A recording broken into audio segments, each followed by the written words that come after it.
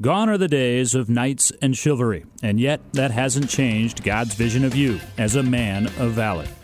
Today, pornography is a simple mouse click away, and sexual addiction is at an epidemic level. Dr. Mark Laser is an internationally known author and speaker, the leading Christian authority on sexual addiction, and the host of Faithful and True's online radio production, the Men of Valor program. Here now is Dr. Mark Laser. Welcome to the Men of Valor program. Today we are continuing our new series on the Beatitudes, Jesus' Sermon on the Mount. And we come to the second Beatitude today. Last week we talked about blessed are the poor in spirit, for they shall inherit eternal life. And today we're going to talk about blessed are those who mourn. I think we should go back and review today as we get into this again, the concept of blessing or blessed. What does Jesus mean when he talks about blessed? And last week we went through a rather lengthy explanation based on my favorite commentator, William Barclay, who does a fantastic job of going back not just to the original Greek and Hebrew, but also to the original language in which Jesus taught, which was Aramaic. And he was saying that the word blessed has to do really in Aramaic, and certainly also the Greek word that is used in the writing here of Matthew is happy is he, or joyous is he. There's something about the blessedness here which means that we experience joy. So when Jesus says blessed is he or she, he's really talking about the fact that if we experience these things, there will be a certain joy and happiness that comes with that. Which will be especially interesting today because it will apply itself to happy is he who mourns. Yeah, that's right. That is right. I'm eager to hear your explanation because last week it was kind of eye-opening, the way that you shared those origins of the Greek and what it was really saying to us. I think that it gave a deeper and more meaningful understanding of that beatitude. Yeah, that's hopefully the case. And today is a tough one when you think about mourning. And again, Dr. Barclay, when I was reading him in preparation for the show today, divides the possibilities here that the Greek and before that Aramaic word for mourning can refer to. He says there are three different kinds of grieving or mourning that can be talked about here. The first one, he says, is the kind of mourning that we would all know in terms of the loss of a loved one. In fact, he said the same Greek word is used in the Old Testament version of, or the Greek version of the Old Testament that was used in the early church to describe Jacob's grief when he thought that his son Joseph had been killed. So that was a profound mourning. So that's the word that's being used here, that this kind of grieving or mourning can refer to, the loss of some very significant person in your life. Mm-hmm. Let me just go over all three of them, and then we can kind of go back to them. The second one is rather interesting. He said that the word can also be used to apply to a sadness we might have for the condition of the world, bad things happening out there in the world, tragedies of all kinds, disasters, the plight of various groups of people that we experience a sadness about. And the third thing, and then we can come back to all of this, is a sadness that we have at our own human condition of sin. He said it's the feeling of sadness that leads to repentance, but it's a sadness at our own shame. It's a sadness at our own weaknesses that we have, our inability at times to be the person that we want to be, and it's a general level of sadness about that. Well, it's interesting for you to outline for us the three distinctively different forms of sadness there, and I was struck by the second explanation because it seems to be a perfect fit for the majority of the men that we deal with here. Well, that's right. They're looking at the tsunami that is overcoming our culture with pornography and sexual sin, and there's a real sadness that we all I think, have identified in realizing the depths of that situation. Yeah, I do think that there's obvious parallels here to recovery. We were talking at lunch today about a new couple that's come to see us, and like so many others who have come to see us, because of his sexual acting out, this man has lost his job, been fired from, I guess, a very high position, and I guess lots of money. And so, I mean, there's a brokenness and a sadness, hopefully, I say hopefully, that will overtake this guy because evidently, historically, this guy has been on the rather arrogant side of things. And that arrogance is going to produce no level of recovery because he doesn't think he needs any help. If, on the other hand, his sense of loss, or this dramatic loss that he's experienced, brings him to his knees, I think that's what Jesus is referring to here. In the third way that we can be talking about mourning here, that there's a sadness about my own human condition, about my own level of sin, my own brokenness. And blessed is that guy, because that guy can, in fact, now engage in the healing journey, reach out for help, and, strangely enough, be comforted, because we're going to try to introduce him to the community of other men who have gone through similar things, and that's one of the ways that comfort will be provided to him. Well, and at first hearing about that individual, I'm struck by the fact that his arrogance leads to denial, or a tendency to not take responsibility for himself being the problem. Yeah, that's right, and it obviously, that denial led to the acting out, which was discovered and was egregious and did lead him to be fired from his job. So we've always said around here that consequences are not necessarily a bad thing, because they do bring us to this sense of mourning, really, about what has been the ravages of our own sinfulness. And that's a place that I think God needs to bring us to so that we can learn how to depend more deeply on Him, not ourselves. Well, you have spoken about that before, tearing us down to the lowest level, so that we can be built back up. That's right. Let's go back over all three of these things. Sure. And see if we can dissect this even a little bit more. I guess one of the things I would ask the listeners to think about in terms of number one, blessed is he that mourns over maybe some specific loss that they've experienced of a loved one. How many of us have gone through that, whether it's a parent or a sibling? I know both Debbie and I have lost siblings. I've lost both of my parents.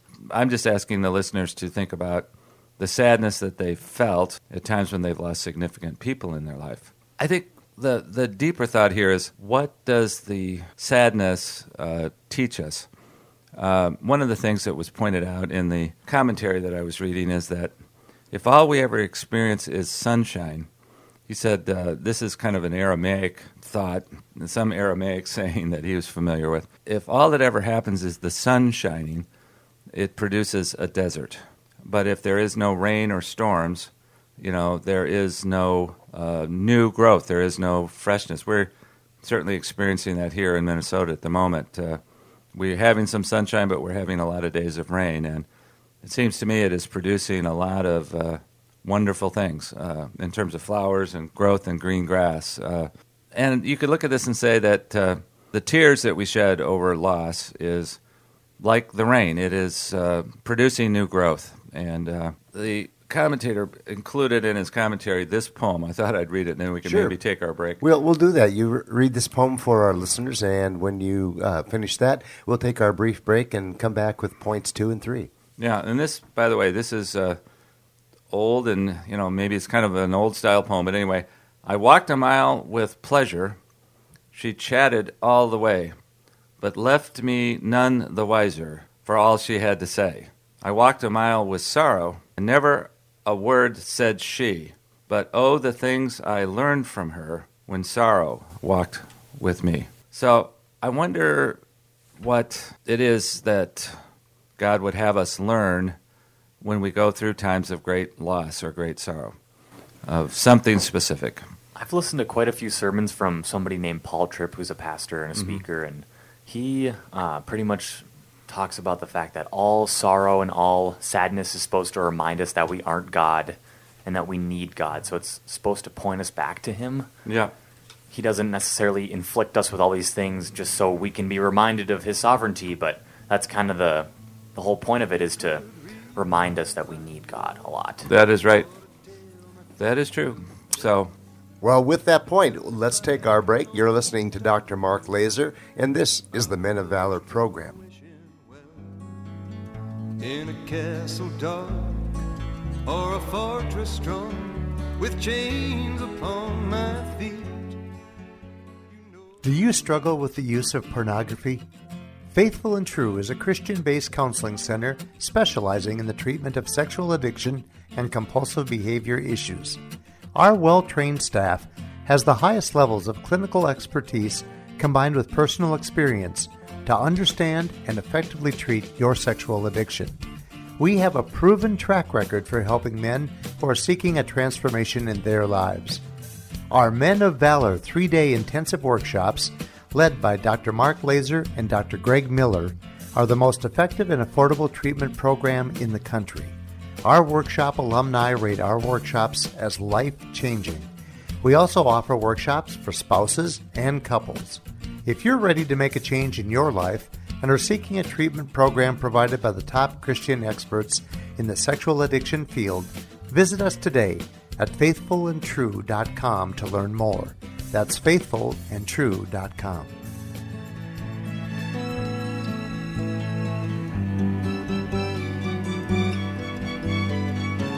I'd walk away like a movie star. Time now for the Trigger of the Week. Trigger of the Week was, in fact, talked about last night in our Tuesday night men's group. And one of the guys was facing a situation at a party. It was a Christian party. It was actually a denominational gathering of leaders in this particular denomination for some kind of a retreat.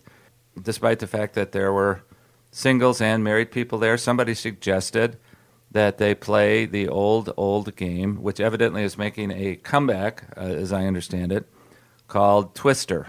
Are you familiar with Twister, Rudy? I'm well aware of Twister, and it's brightly colored dots and the gyrations and twisting and turning, and yeah, that could be a very triggering game. Well, that's the point. I remember it from high school, and so that goes back to the 60s when maybe it first came out, but it was one of those games that adolescents and teenagers like to play co-ed because it did involve a lot of gyrations and, shall we say, a lot of touching. So that's something that he was kind of surprised that at this denominational gathering. And one of the guys was talking about the fact that he wound up playing the game kind of opposite or in close proximity to not his wife but some other wife, and it forced him into some contact which, really crossed a boundary that he would otherwise have tried to maintain. And of course the feedback of the group was perhaps you should not engage in the game in the first place. But it's just an awareness that there are games out there that we get drawn into at some of these parties, and some of them can be triggering. Well, when you started to introduce this trigger, my mind started to catch on to your phrases like, this is an old-time game, this is and I thought, oh, please don't tell me you're going to talk about spin the bottle. No. That could have been more, That is old, but that's old, but probably equally as dangerous.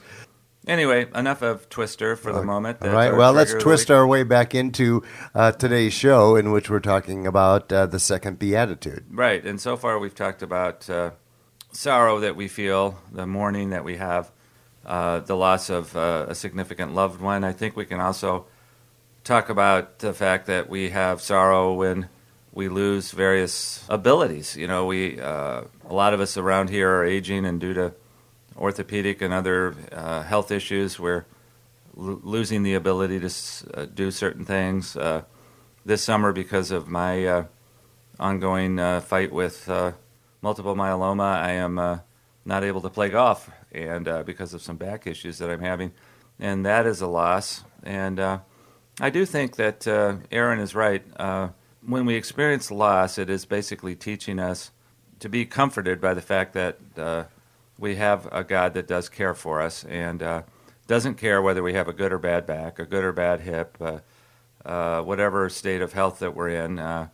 He is there to comfort us.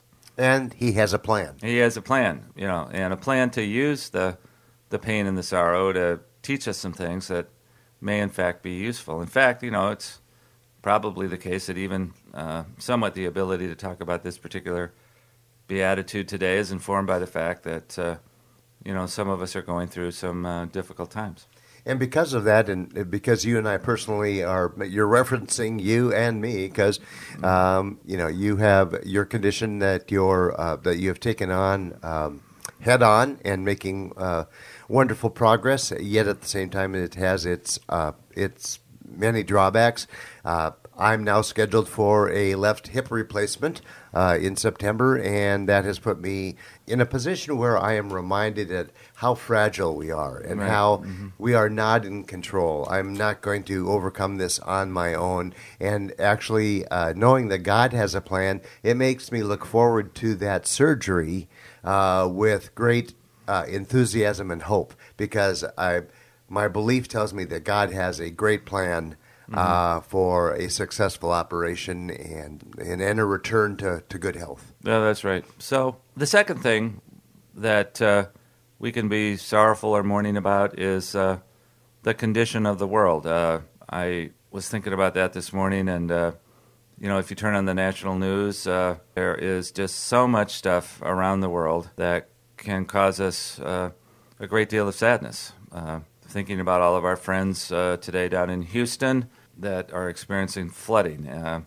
There seems to have been a tremendous amount of rain down there. I was joking with one of my friends the other day down there. I said, are you building an ark? I mean, it would seem like the rain just will not let up, and a lot of people losing their homes. I was paying attention to the fact over the weekend that over the Memorial Day weekend, something like 68 people were shot in the city of Chicago. We could go on with a long list of tragedies. You don't have to look very far to find tragedy. You don't have to look very far, yeah. Blessed are they that are aware of the condition of the world, the sadnesses that are out there, because I think one of the ways to look at this is that when we have that level of mourning, perhaps we are being called at whatever level of talent and ability we have, to be of service and to be comforters. So this particular commandment or saying or teaching of Jesus is that, we are to be aware of our sadness about things in the world, and we are called, through ministry to where we can and where we have the opportunity, to be of service to those who are going through incredibly hard times. And Mark, wouldn't you say that so often our personal sadness it also goes hand in hand with what leads to our healing? Well, say some more about that, Randy. Well, I'm just saying that sometimes when we are experiencing the loss of someone close to us, it opens our eyes to maybe some other issues that we weren't confronting. It might be if the loss of a sibling or the loss of a friend or the loss of a parent, and maybe there were some unresolved issues that you had with that person that as you're experiencing your sadness, sometimes your sadness is jump-started by your admitting that there were issues that you should have addressed with them and resolved with them. And by experiencing the sadness involved, God lets us process how we were feeling about that person. And so sometimes there can be real positive after effects that come with experiencing the sadness over a loss. Well, you may be saying, I'm not sure, that it could lead us to look at any current relationships and say that we may have lost some people that were close to us, and we recognize that there were some unresolved issues between us, and that might force us to take a look at any of our current relationships and say, before such time as we might lose that, or that maybe we should take more seriously the healing and repair of any current relationships in our life. I always like when you say something better than I was trying to say it in the first place. I think that's very close to what I was trying to get at, because it's like a wake-up call to not let that same thing happen again. Well, let's move on to number 3, because I think that's kind of at the heart of it too. It's that sense of mourning that we have over our own human condition.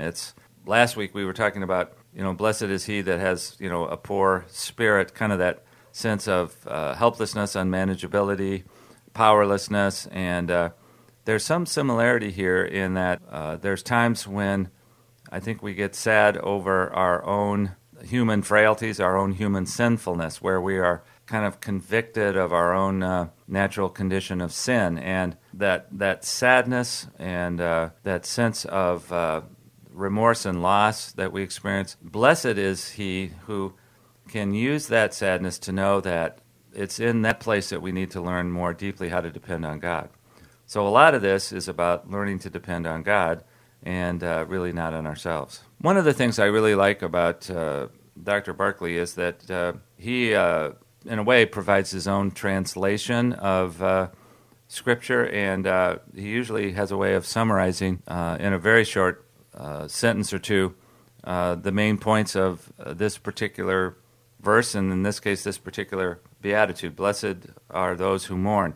So here it is. Oh, the bliss of the man whose heart is broken for the world's suffering and for his own sin, for out of his sorrow he will find the joy of God. And we here at Faithful and True, we believe that the men who come here and are convicted of their own sin and are deeply repentant about their own state of it, those are the men that we can work with. Those are the men that we embrace in our community. Those are the men that can be with us in the healing journey, and those are the men that in the community of faith around here we all seek to grow closer to God. And if you're one of those men out there who are hearing our message today and have been avoiding facing the fact that you need help, we are here for you. And it can be as simple as starting by taking a look at faithfulandtrue.com, in which you'll find lots of healing resources, lots of information. We would love to have you consider coming for the Men of Valor 3-day intensive workshop. That's your best first step at launching your healing journey. You've been listening to Dr. Mark Laser. I'm Randy Everett, your co-host, and we thank Aaron Wellman, our engineer and technical director, for his talents today. We hope that this coming week is going to be a week in which you, if you're out there and you're suffering sorrows from the loss of a loved one or a loss of someone who was meaningful to your life, or whether you've become acutely aware of all the downfalls that exist in our world today, we hope that today's message has been encouraging to you. We hope that this current week will be a week that's filled with many blessings and with great vision. You've been listening to the Men of Valor program with Dr. Mark Laser. For information about this program or to learn more about Faithful and True, visit us at faithfulandtrue.com. That's faithfulandtrue.com.